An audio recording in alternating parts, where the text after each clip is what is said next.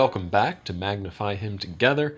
This is Josh Hodge, and we're on episode number 23 of Remember Now, Thy Creator podcasts. And he hath on his vesture and on his thigh a name written, King of Kings and Lord of Lords. Do you know who that is? The King of Kings? I think it's true for all of us that there's something that compels us or fascinates us about the idea of a king. We live in a time period where kings aren't really a thing. It's more so presidents and prime ministers and collective governing bodies. We don't really have kings, do we? But there's something that fascinates us. Stories are written about kings and queens and princes, and we read them with interest and fascination, probably particularly as children. And don't we just love to read about a great heroic battle that a king wins, or how a king might rule over the land and over his subjects? These things fascinate us. They interest us. But it's worth considering what a king is and what a king does and what the king will do, and well beyond any story that we might read or by any simple fascination that we might have with what it means to be a king, because we should be worshiping a king now. Psalm 47 verse 7 says, God is the king of all the earth. Sing ye praises with understanding. God is the king right now. Do we treat God like he's our king? Do we think of God like he is our king?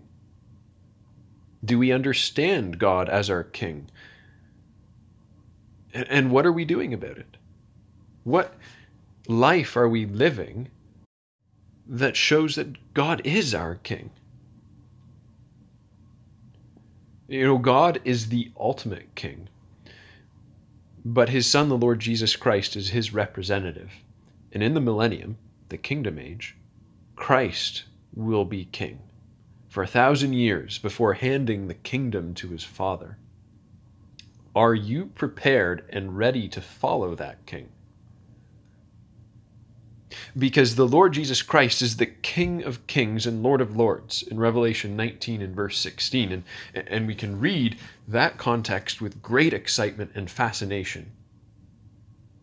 It's a battle story. It's a story about a great conquest with the Lord Jesus Christ coming on a white horse. And it tells us of his characteristics. It says he's faithful and true and righteous. He judges and makes war. That is the king who's on a conquest to win a battle against the nations that oppose God and that oppose him, the Lord Jesus Christ. But do you know what's really interesting is that this king isn't by himself.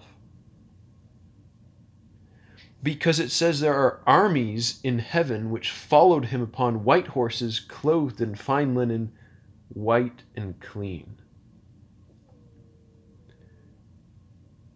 Now you know that we're reading from Revelation, and so we're talking about symbols here. So who is it? Who are these armies that follow on white horses, clothed in fine linen, white and clean? This is talking about the saints, the believers who have been immortalized, Jew and Gentile. And they follow the Lord Jesus Christ. Are you ready to follow him? Are you ready to follow the Lord Jesus Christ into battle with a conquest against the nations? Now, it doesn't mean we're going to be wielding swords and spears, does it? But it does mean that we will be following the instructions of our King. And we will look to him and be in complete subjection to his will as he's looking to establish the kingdom. Now, it would be a whole nother discussion to talk about what that battle and what that conquest actually looks like in the future once we've been immortalized. I mean, that would be an exciting thing to discuss, and perhaps another time. But we still want to address this question: are we ready to follow the king? Now, Psalm 45 talks about this king. Psalm 45 is incredible. We've looked at different elements of Psalm 45 in previous podcasts. In fact, the most recent one, we talked about how the psalmist had this matter that he was really excited about. It says his heart was inditing a good matter. In other words, there was something overflowing within him. And he says he wanted to speak of things. He wanted to speak about this matter. What was it? It was the matter of the king. So I encourage you to get excited about following the king, because this king in Psalm 45 is also on a conquest, and a conquest which is successful. This is the king that you want to follow. And it would seem to be the same conquest talked about in Revelation chapter 19. And think about it. This king, it says he's girded with a sword. He's mighty. He has glory and majesty, and he rides prosperously. That means he's successful with his conquest. And he's got arrows that are sharp, and his enemies fall down because of these sharp arrows. Now, we all know the analogy. The Lord Jesus Christ, he's a king. But the Lord Jesus Christ is going to be married to the ecclesia, right? They are going to be one. They're going to be united. And so Psalm 45 talks about how this king is married to a queen. And it says what the king will desire in the queen. Right? Which means the ecclesia, the believers, are likened to a woman. And that's true in many occurrences in Scripture. The ecclesia is like a woman. And the Lord Jesus Christ is looking to select his bride. And what is he looking for? Well, it gives us a couple of details, and this will tell us if we're ready to follow our king. It says, the king greatly desires thy beauty, for he is thy Lord, worship thou him. What is beauty, though? It's not talking about natural beauty. Well, the verse before says, forget thine own people and thy father's house. Wow. What a significant phrase that is. Forget thine own people and thy father's house? Yes, that's exactly what the king's looking for. Now, it doesn't actually mean, Mom, Dad, I'm packing up. See you later. I need to forget you. Right? That's not what it's talking about. I mean, it could be talking about this if maybe you've got parents who aren't in the truth and are rejecting everything about the truth. And you may need to separate from them in certain ways. But this is talking about separating ourselves from the world. It's like Ruth, who is a Moabitess. She separated herself and adopted Naomi's God and her people and her ways. It's like the people that came out of Egypt. And God says, I want you to be a holy nation and different and separate.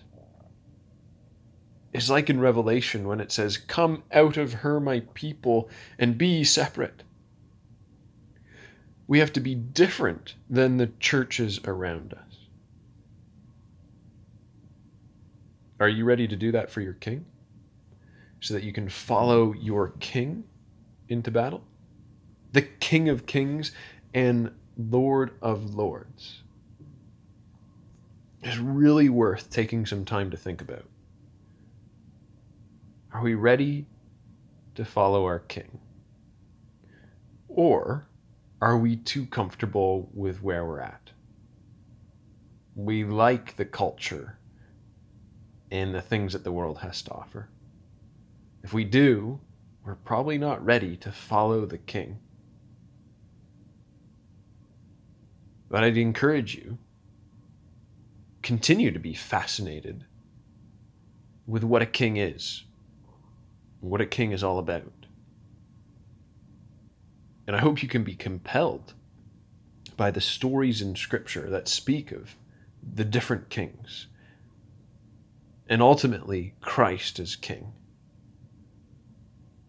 Because he's not just a king, he's going to be your king. And he wants you to follow him. The representative of the King of all the earth, who we need to sing praises to with understanding, as it says in Psalm 47. And if we think about this, then we can remember now our Creator.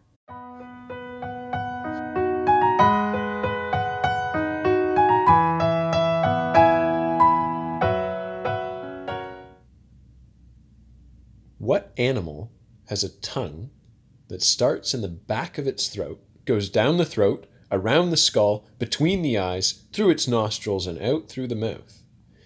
This animal, which points to an intelligent designer, will be discussed with a special guest on the next episode of Remember Now by Creator Podcasts.